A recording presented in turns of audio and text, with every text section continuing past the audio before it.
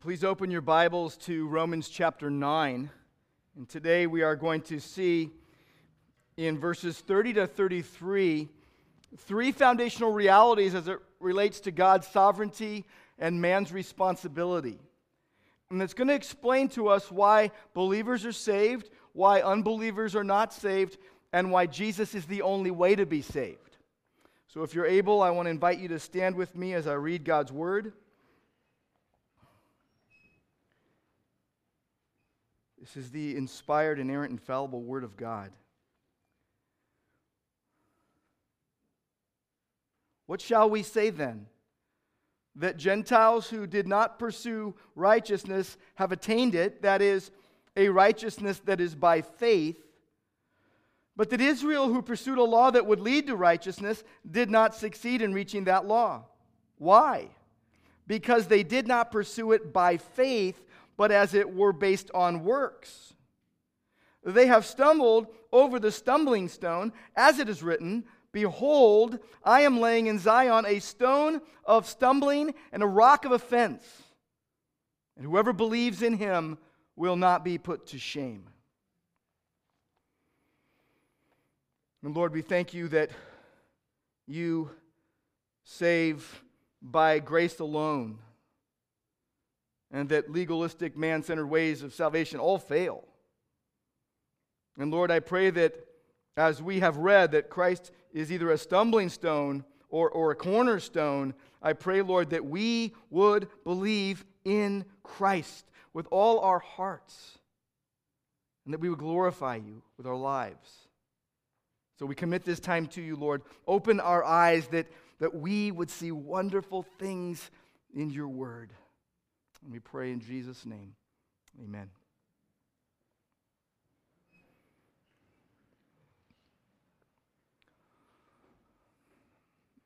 Stumbling over the stumbling stone. That's what unbelievers do. That's what Israel, in large part, did. Stumbled. Have you ever stumbled? All of us have. Right? You've tripped, you've fallen. It's embarrassing. You've tripped and fallen badly even. A friend of mine told me a story about when he was growing up that his dad was trying to teach the kids how to use a flashlight on a camping trip so they wouldn't trip on rocks, and he tripped over this big rock, and they all just started laughing at him, and I guess they still do laugh at him because of it. Well, stumbling can be very embarrassing, but a stumble can also be very dangerous. I remember once in high school, a cross-country teammate of mine was doing really well in a race, and he was coming to the finish, and he took a slight wrong turn, and he didn't see a rope that was stretched across his path, and it clotheslined him and flung him in the air, and it broke his neck. And it was very dangerous, right? Stumbling can be very dangerous. But stumbling over Jesus, that's the worst danger. Stumbling over Jesus is the worst danger. And so it's good that we can see three foundational realities today related to God's sovereignty and man's responsibility. Because we're really getting into chapter 10 next week. We're finishing chapter 9 today, and we're going to get into man's responsibility for his sin. But this passage today is going to explain to us why believers are saved, why unbelievers are not saved, and why Jesus is the only way to be saved. So regarding God's sovereignty and salvation, Paul is telling us why many Gentiles are saved. And regarding man's responsibility for his sin, he's telling us why so many Israelites weren't saved. And so first we're going to look at why believers are saved. And we'll see this in verse 30. So start with me at verse 30. And the answer, by the way, is this. This is why believers are saved. Because believers receive the gift of faith and believe. Paul has shown us very beautifully, starting in chapter 8 and then on all the way through chapter 9, how God is free to call Gentiles as well as Jews into his kingdom and to save whomever he will. And then he comes to verse 30 and says, "What shall we say then? What conclusion can we draw from this?" Because what's happening is Gentiles who weren't trying to get saved were getting saved.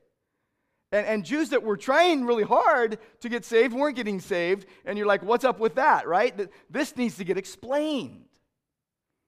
And so verse 30 says, Gentiles who did not pursue righteousness. So they weren't pursuing this. In fact, Gentiles were idol worshiping actively. In fact, Romans 1:18 says they were suppressing the truth in unrighteousness. They weren't seeking for truth. In fact, they were pursuing evil. They weren't pursuing, verse 30 says they weren't pursuing righteousness. And pursue is a very strong word. You see two very strong words in this passage, pursue and attain. Pursue and attain.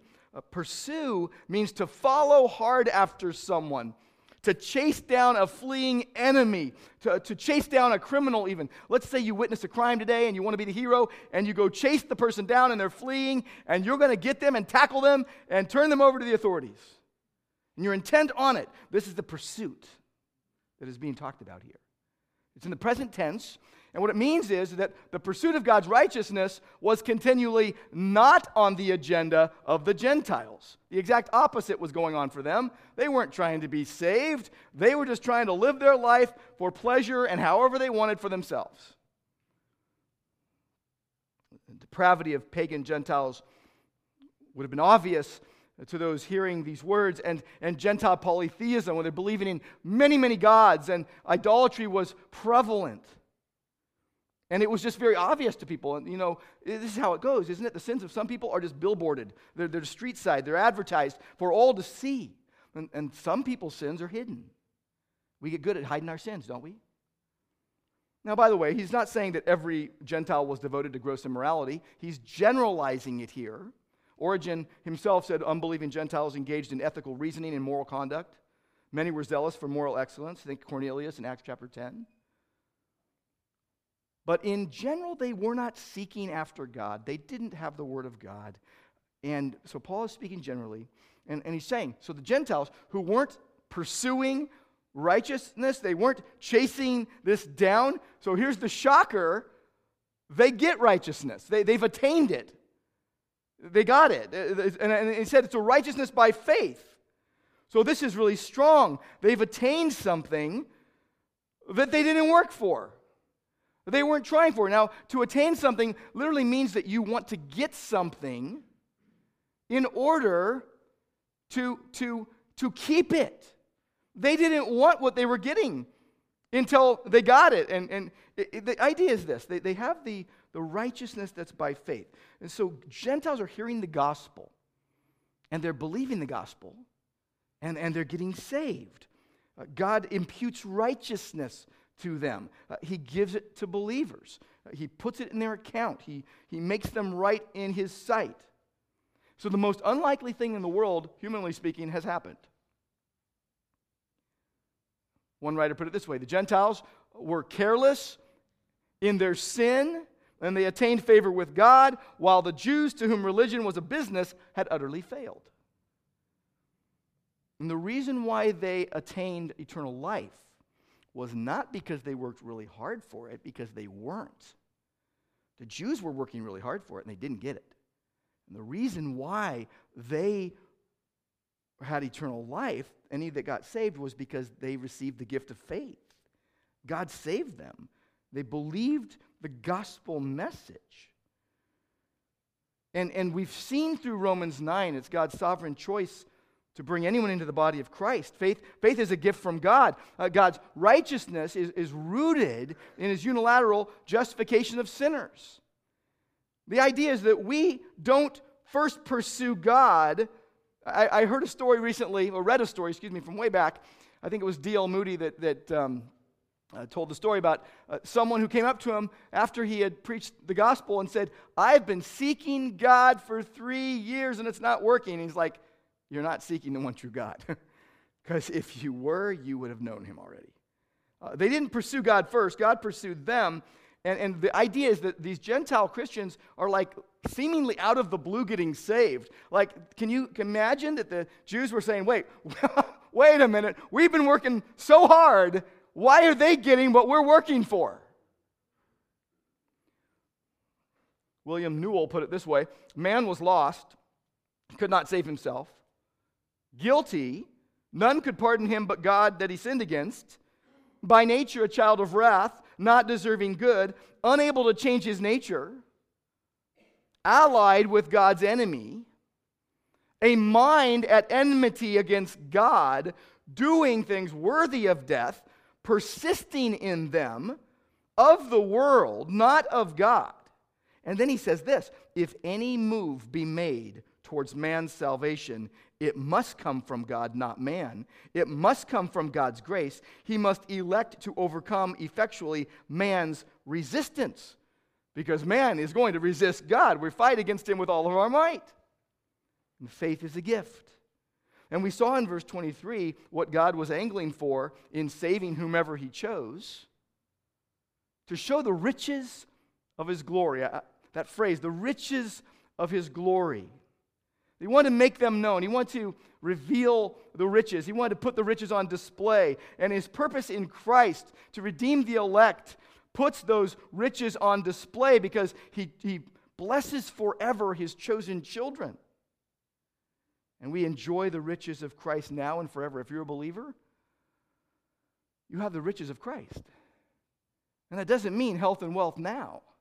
It means you have eternal riches. You have forgiveness. You've been chosen. You have peace. You have God's grace and mercy and kindness. You have redemption. You have joy. You have Christ himself, our hope of glory. And as you enjoy these riches, you just realize they never run dry. You know, if you have a cave of coins, probably the coins are going to run out at some point, but the riches of Christ that you get to start tasting in this life but will go on into eternity is not the health and wealth gospel, folks. It is the riches of Christ that we will never plumb the depths of that mine that those riches come out of. We will never drain the well. We'll never reach the bottom of the dish. I mean, when I'm eating something really good, I don't want to ever get to the bottom of the dish, right? We'll never drink the cup of his riches dry. And the Gentiles were surprised by grace. Here they're not caring about God or his word, but they hear the gospel being preached, maybe by Paul or by Peter or others, and they receive right standing with God through faith. This was the majority of the church at this point. Gentiles.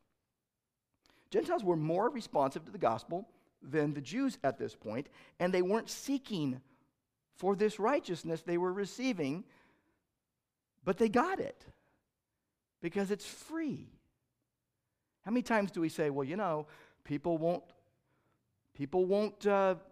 value it if it's free? Well, you're misunderstanding the gospel. And that might be true in some things in life, but the gospel says you don't work for it and you get it for free. And some of us are too proud to admit that grace is free. Why are believers saved? They receive the gift of faith. We need to learn the lesson from the Gentiles. Cling to gospel truth and reject pagan lies. Every Gentile that got saved was rejecting pagan lies, polytheistic lies, lies about God, things that were not true about the world. And they believed in the one true God. They believed in Jesus Christ, whom he has sent. Maybe today you're like, I don't know what the gospel is. I'm just here for the first time. My friend brought me. I don't know what you're talking about when you say gospel. It means good news. What's the gospel? It's that Jesus Christ died for our sins in our place, and that he was buried, and that he was raised from the dead on the third day, and that life everlasting is freely offered to all who believe in him. Believe in the Lord Jesus, and you will be saved, the scriptures tell us. And you know, if you're saved, you know what happened. You weren't working really hard to get saved. You were surprised by the grace of God. In spite of all your failed attempts at goodness. You get surprised by grace. You weren't even looking for it, and there it was. And one day you're like, wow, I believe this. It could happen to you right now. It could happen to you as I said what the gospel is. God could open your blind eyes and awaken your dead soul so that you would believe, and he would give you the gift of faith so that you could believe. That's how it happens. One thing I'm probably pretty sure about is that most of you have bathed really well this week because the room smells good, okay? And we know how to wash ourselves thoroughly from dirt and grime, don't we? Someone might have been working on their car yesterday. They had grease all over, working in the yard, and you got dirt all over. We know how to wash ourselves thoroughly from our grime and dirt, but we cannot wash our souls from our sin. Only God knows how to wash us clean thoroughly from our iniquities. Only God can cleanse our soul. If you're working really hard right now to be really, really good so that God will accept you into heaven, if you're working really hard right now so that God will be indebted to you, you're flat out wrong about this. Grace is free. So now as we see in verse 31 and verse 32, Paul is going to shift his attention to the Jews who were dead wrong about God. They were pursuing the law to get righteous, but they didn't obtain the righteousness because the righteousness wasn't going to come through the pathway they were taking. And so this tells us why unbelievers are not saved. And the reason why is because they refuse salvation in Christ. Unbelievers are not saved because they refuse salvation in Christ. They miss eternal life because they refuse God's terms of salvation. They deliberately reject Christ, and they're condemned for it. Look at verse 31. He says, but, so there's a contrast now. In contrast to the Gentiles that are getting saved and they weren't even trying to reach, God on their own, here's Israel who is trying to reach God on their own, didn't get it. But Israel, who pursued a law that would lead to righteousness, did not succeed in reaching that law. Here's pursuit again. It's a strong word, pursued. They were pressing forward towards a prize that they weren't going to get because their eyes were on the wrong thing. They were running with great energy, intense effort, hot pursuit, all the lights and sirens on, tracking it down like hounds on a hunt tracking a fox or my dog after a rabbit in the backyard. Thought last night that my dog was going after like a coyote or something. It was just a rabbit. Every day she goes after the rabbit. One day she's going to get the rabbit. I think she's gotten rabbits before. Right, family? We think we've seen remains. They're taking this great effort to overtake God and make him owe them something, and they fail. They're doing the wrong thing. This is like when you're watching a basketball game. And, this is the most uncomfortable thing ever when you're watching a basketball game. It usually happens in youth basketball games. What happens is someone grabs a rebound and just starts dribbling as fast as they can to the other end of the court and scores and realize they scored for the wrong team. Should have just had a putback. They just went all that way and went the wrong way. Pursuing. The Israelites were pursuing but not arriving at any right standing with God.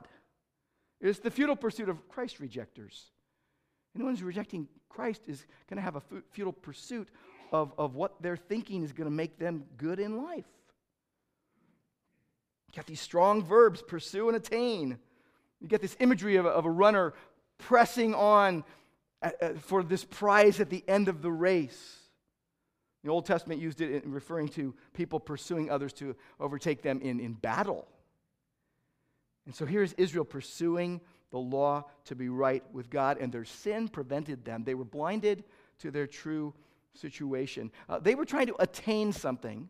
Attain is a strong word. What this word means, katalambano, it means to grasp something with force and so that you can control it. And they didn't get it. In the New Testament, in Mark 9, it's used of a demon seizing a boy and throwing him to the ground. They wanted to lay hold of God to control God. They weren't going to succeed. They didn't arrive. In fact, arrive here, they didn't arrive. You know what it means? That you get there first.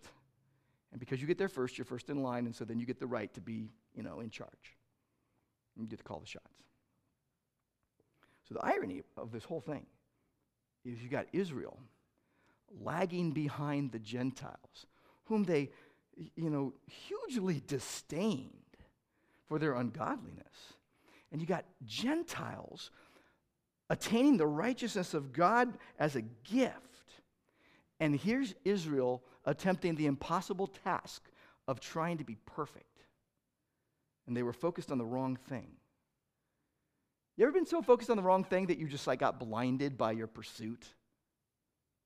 So convinced you were going the right way that you went the wrong way and you didn't even realize you were going the wrong way?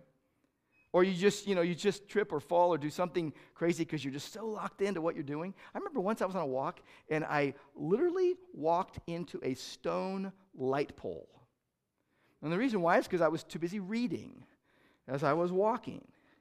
I remember once when Angela and I were first married, I installed the kitchen faucet backwards. And you can't just turn it around. I figured, let's just turn this thing around. No, it wouldn't work. You're working so hard at something you think is the right thing, it turns out to be the wrong thing. You might even be sincere about it, but you're sincerely wrong. A friend of mine told me once, he said, you know what? It's like my dad. He talked about his dad when he was growing up, and he said, my dad was very devoted to our family's needs. And he worked 24/7. He worked 14-hour days, 7 days a week. And he said, and I felt like I grew up without a dad. And here's the father who wanted to provide but didn't give of himself.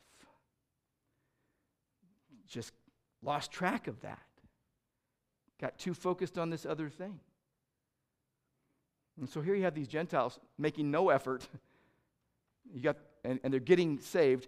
And then you have the Jews making all the effort and not getting saved. Because human righteousness is wrongness in God's sight.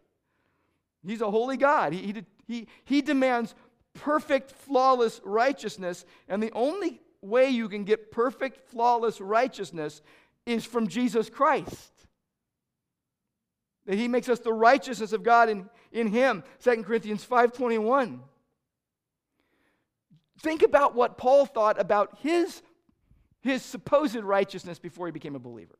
Now, he had a resume. He had this spiritual resume, did all these good things. God should have owed him big time. He counted his human righteousness, Philippians 3:8, rubbish. What is thrown to the dogs. He says, I want to be found in Christ, not having a righteousness of my own derived from the law. Philippians 3:6. But that which is through faith in Christ. This is what the Gentiles were getting. This is what Paul, a Jew, got. But many Jews were missing. The righteousness which comes from God on the basis of faith. Philippians 3:9. The Jews would not submit to be saved on the terms that God proposed. They said, no, we're going to try to reach heaven our own way. We have a better way than you. They miss Christ. Their failure just underscores the universal human need for Christ and how easy it is to reject Him because we get blinded by the way we think we should be acting and doing. See, God chooses who will be saved. It's not, you go back to verse 16, it's not man's will or man's work. You got to hear it loud and clear. You cannot work for your own salvation. Your good behavior isn't going to get you there. Verse 31, what the Gentiles attained, the Jews failed to get. Why? Answers in verse 32. Look at verse 32. They didn't pursue it by faith, but as if it were based on works. So they pursue a law of works and miss the target. They try to work their way to God. They refuse to submit to God's way of justification. And by the way, they should have known God's way of justification. Anyone who has ever been justified, made right with God, it was by grace through faith in the Redeemer. Whether before the Redeemer, looking forward to Christ, or after the Redeemer, hearing the gospel story of Christ crucified, buried, risen, and returning. So what Paul says, and you look again at verse 31, they pursued a law that would lead to righteousness, but did not succeed in reaching that law. Verse 32, why? Because they did not pursue it by faith, but as it were by works. What Paul is saying here is they're to blame for their condemnation. They did the wrong thing. They pursued the law in terms of human effort instead of trusting God to transform their hearts. The Old Testament clearly taught that you should Respond to God's grace from your hearts. The gospel has a golden thread running through the whole Bible. And so what Paul is saying is that unbelieving Israel is responsible for their disobedience to God's word. And remember how this chapter started. Hey, did God's word fail because the Jews aren't getting saved? No, God's word doesn't fail. The failing is on the part of those who refuse to believe the gospel. They were focused firmly on the law of God. They're like a pit bull with a tennis ball with this. Instead of listening to God's word and the gospel, they rejected the gospel. They're like, no, we know better than God. And what Romans 9 has been telling us all along is that God chooses those to receive mercy, and some receive judgment. And they receive judgment because of their unwillingness to believe the gospel. This is what 2 Thessalonians chapter 2, verse 10 tells us. That unbelievers did not receive, and to receive means to accept deliberately, with joy, gladly. They did not receive the love of the truth so as to be saved. And the Jews had all the promises of God. You look at the first 5 verses of chapter 9. They had all the promises of God. They had the word of God. They had the covenants. They had the giving of the law. They had the worship, the promises. And everything was pointing to Christ. All their privileges pointed to Christ. By the way, time out. Can you imagine, just think about with me for a moment, how privileged we are to have Bibles we can read. And you think about the without excuse, like if you hear the gospel over and over again, you're without excuse. You're getting condemned by yourself for your own sins. And God will condemn you on that day if you do not repent before you die. There is no second chance after death. Sinners are condemned for their personal sins, and the supreme sin is rejecting Christ. And here you have all these Jews that missed Christ. They believed wrong things about him. So what did they do? When you start believing wrong things about Jesus, you start lying about Jesus. You start accusing Jesus. You start mocking Jesus. This is what all the things they did. I think we need to learn the lesson from Israel. I want you to listen up on this one. One bit of unsound, twisted teaching and doctrine about Christ is more destructive than 1,000 pagan ideas. You get Jesus wrong, you get Jesus in the Bible wrong, you go way off the reservation. Even though some people think, no, we're in the ballpark. And they're believing things about Jesus and the gospel that just aren't true. Things like, well, God's going to make me happy all the time. Things like, God owes me. Things like, I'm going to have health and wealth. Things like, I'm not going to suffer. Those are all lies. Learn the lesson from Israel. One bit of unsound, twisted doctrine is more destructive than 1,000 pagan ideas. Who are the hardest people to reach? Religious people who think they're just fine. Charles Hodge put it this way: error is often a greater obstacle to the salvation of men than carelessness or vice. Hodge was someone that Martin Lloyd-Jones and even Spurgeon read. They read his commentaries, and I have his commentary on Romans, and this is one of the things he says: error is often a greater obstacle to the salvation of men than carelessness or vice. Now we look around and go, look what those people over there are doing. They're so sinful. Oh, but we're upstanding and right. And I think there are people who profess faith in Christ that really don't know Christ because they have wrong views about Jesus and wrong views about the Bible, and they think they're a Christian, but they haven't believed the gospel. And I pray that there's no one like that at Grace Church of Orange. But if there is, believe the true gospel. If you've been believing a wrong Jesus, if you've been thinking that God is going to do things that the Bible doesn't say he's going to do, listen again to Hodge. He says, Christ said that publicans and harlots would enter the kingdom of God before the Pharisees. In like manner, the thoughtless and sensual Gentiles were more susceptible of impression from the gospel and were more frequently converted to Christ than the Jews, who were wedded to erroneous views of the plan of salvation. He says, let no one think error in doctrine a slight practical evil. No road to perdition has ever been more thronged than that of false doctrine. No form of error more destructive than that which leads to self-dependence and reliance on our own powers and our own merit.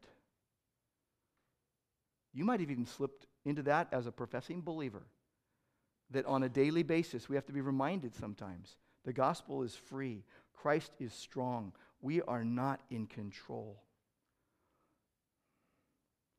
Someone recently said, I think I heard this 2 days in a row recently, sing me your songs and I'll tell you your theology.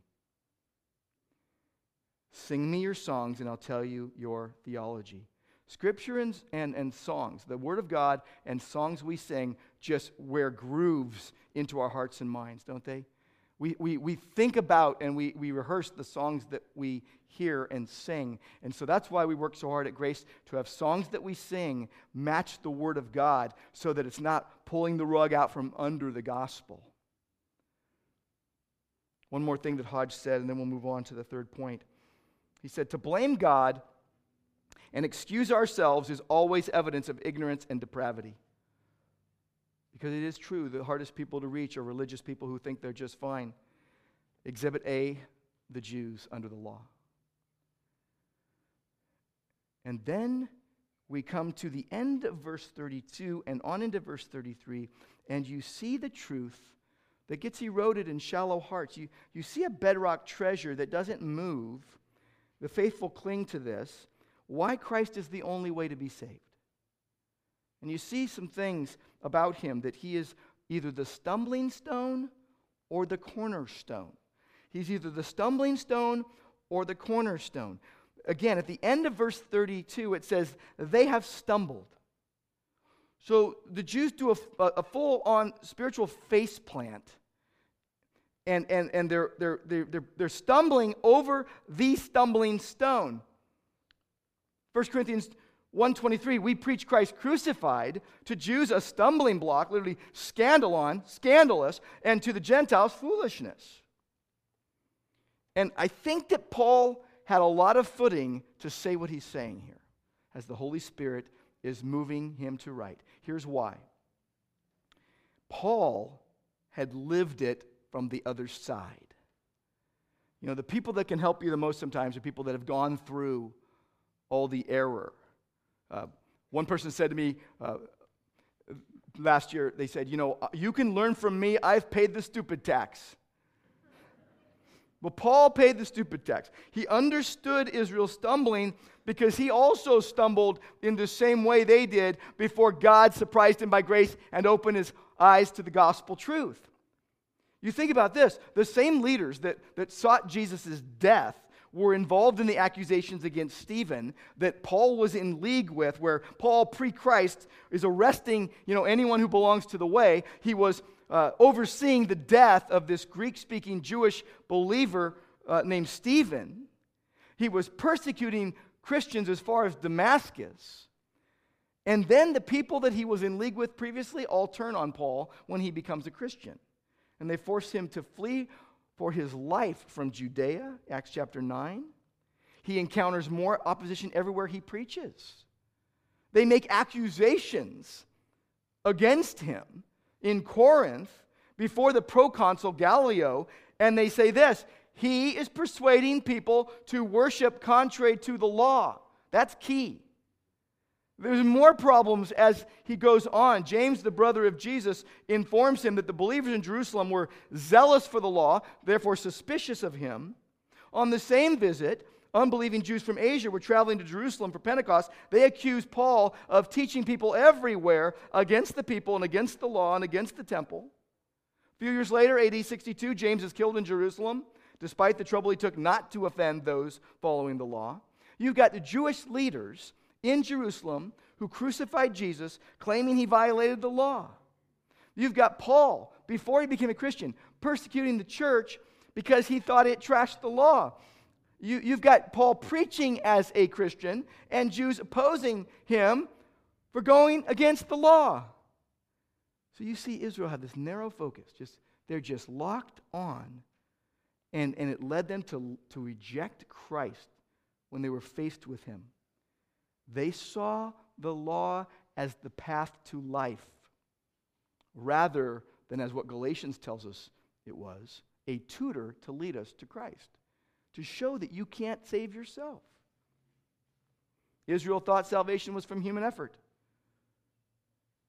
So here's Paul, and he's writing Romans in this midst of harsh persecution and resistance of the Jews to the gospel. He's writing from Corinth, where a few years earlier, unbelieving Jews had accused him, and it's on the eve of a journey to Jerusalem with famine relief funds to give to Jewish Christians.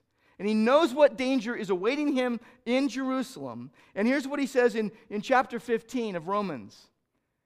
Fight alongside me in your prayers to God on my behalf, that I may be rescued from the disobedient in Judea. So this was real life, rubber meets the road stuff for Paul. The Jews were stumbling over the stumbling stone. They took offense at the Messiah.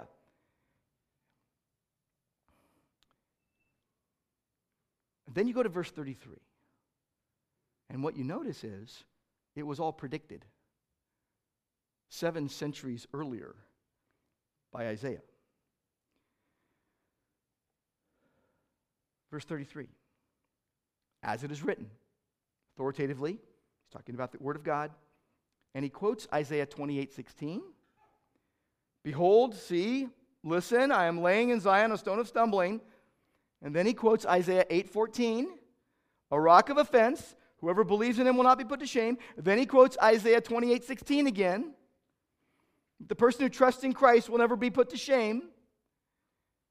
And he's quoting Isaiah 28, he's quoting Isaiah 8. Isaiah 28 is a prophecy against those with false confidence in man instead of God. They wanted this connection with Egypt so they would be saved from the Assyrians. And God is saying, I have laid a better foundation that will never move. It's a precious cornerstone. He's talking about Christ.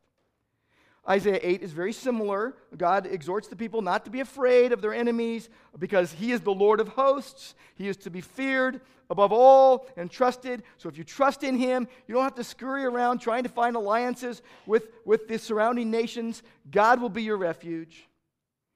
In Isaiah 8:13, he says, it is the Lord of hosts, Lord of all the universe, sovereign Lord, whom you should regard as holy. He will be your fear. He will be your dread. Don't dread the nations. He will become a sanctuary. You trust him. You love him. You obey him. You'll have fellowship with him. And he says to both houses of Israel, north and south. And then he says this, a stone to strike and a rock to stumble on. And so many didn't believe this was talking about them. A snare and a trap to the inhabitants of Jerusalem. Many will stumble. They will fall and be broken. They will even be snared and caught. So 7 centuries earlier, Isaiah is prophesying exactly what Romans 9 is explaining.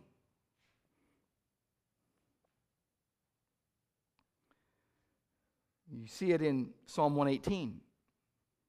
Verse 22, the stone that the builders rejected has become the cornerstone. This is the Lord's doing and is marvelous in our eyes. This is the day that the Lord has made. Let us rejoice and be glad in it. That's not a verse that says rejoice in today. That's a rejoice pointing to the resurrection. Jesus, the stone, valued by God but rejected by Israel's political and religious leaders. This is applied to his vindication by God in the resurrection. Go over to 1 Peter 2 with me. 1 Peter chapter 2.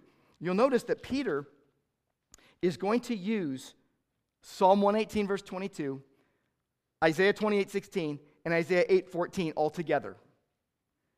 And he says this right after he says, you come to Christ, who is a living stone, rejected by men, but choice and precious in the sight of God. You also, as living stones, are being built up as a spiritual house for a holy priesthood to offer up spiritual sacrifices acceptable to God through Jesus Christ. He is saying, you have faith in Christ? God's living stone.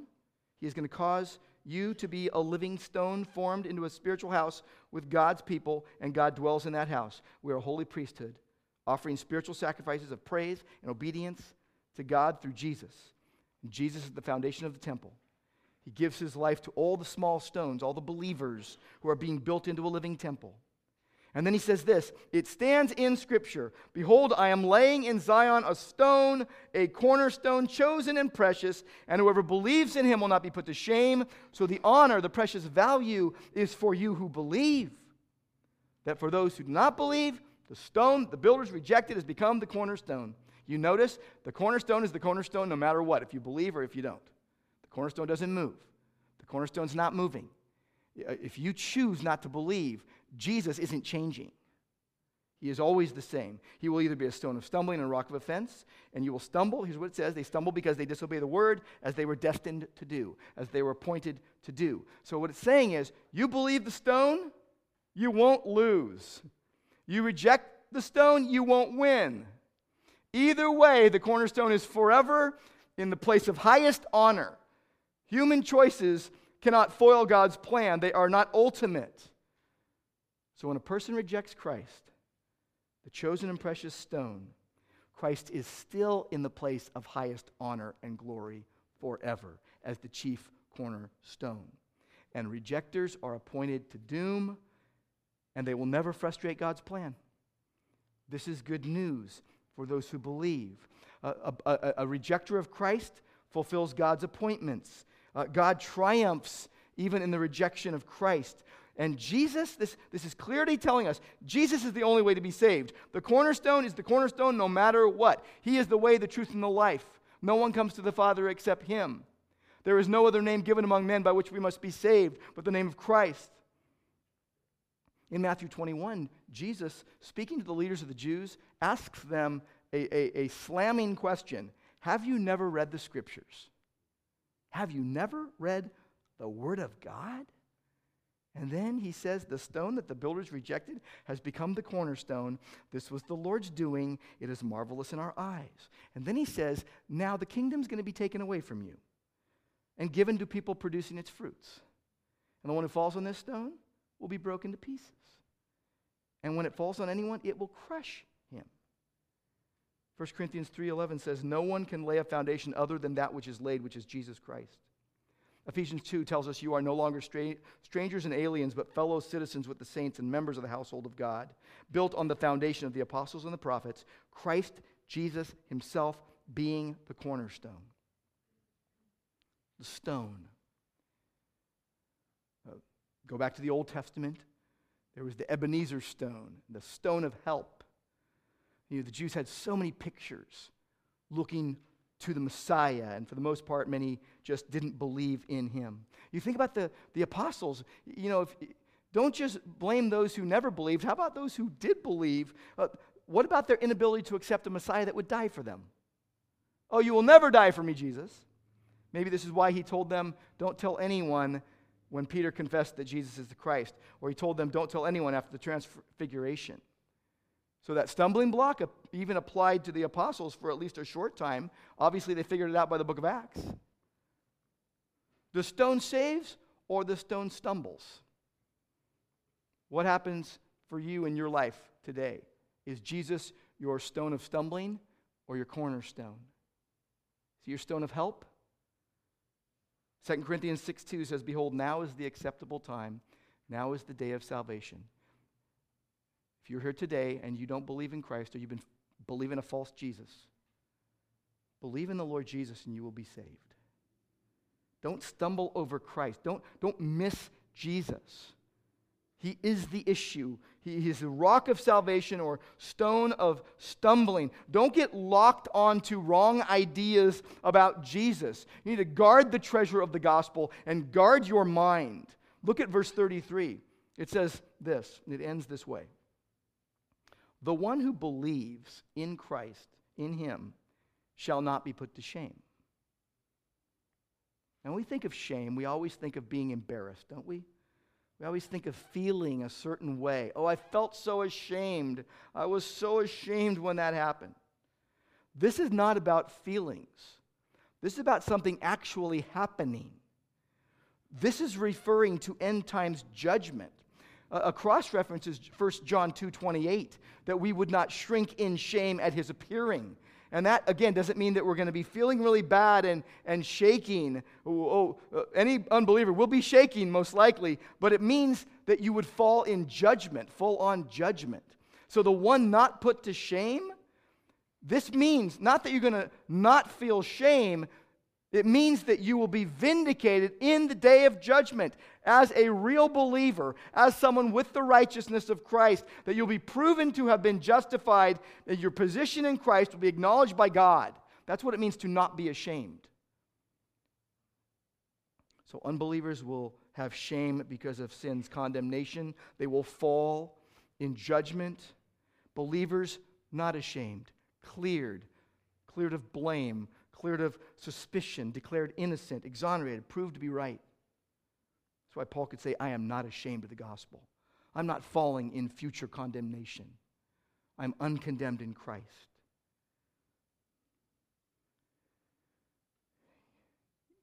You know, today as you go, you might get pushed by somebody. You might stumble. Literally, you might just step on a crack and stumble or something. You might push someone else. Romans 9 is not talking about people that get pushed by somebody else. It's talking about people who stumble because it's their own fault. And also at the same time, the stumbling stone is the cornerstone for those who believe. The secure rock of salvation. Isaiah 26:3, trust in the Lord forever, for in God the Lord we have an everlasting rock. There is no rock like our God. And this is singular. He's not one of many. There is one way to be saved. God laid a particular, specific, sovereign, saving, exclusive stone. And his name is Jesus Christ. What do you do with Jesus Christ? What have you done with Jesus Christ? Christ will either be your stumbling stone or your cornerstone. And Lord, we thank you that if we're saved, it's on you. It's all because of you. But if we are condemned, it's on us. Lord, may all who hear these words trust Christ's cross work and not our own works. We know, Lord, that you will either give mercy or just wrath, that people will either experience the riches of Christ or the horrors of hell. Thank you, Lord, that believers receive the gift of faith. And Lord, may unbelievers not refuse salvation today, not stumble over Christ, not adopt wrong ideas about you and the gospel. You said, Lord, that those who are not offended at you are blessed. Lord, we want our hearts to be right with you. We want Jesus, Lord, to be the object of our heart's supreme affection, the sole basis of our confidence, that our hearts would be captivated by your love. And so we pray in faith. In Jesus' name, amen.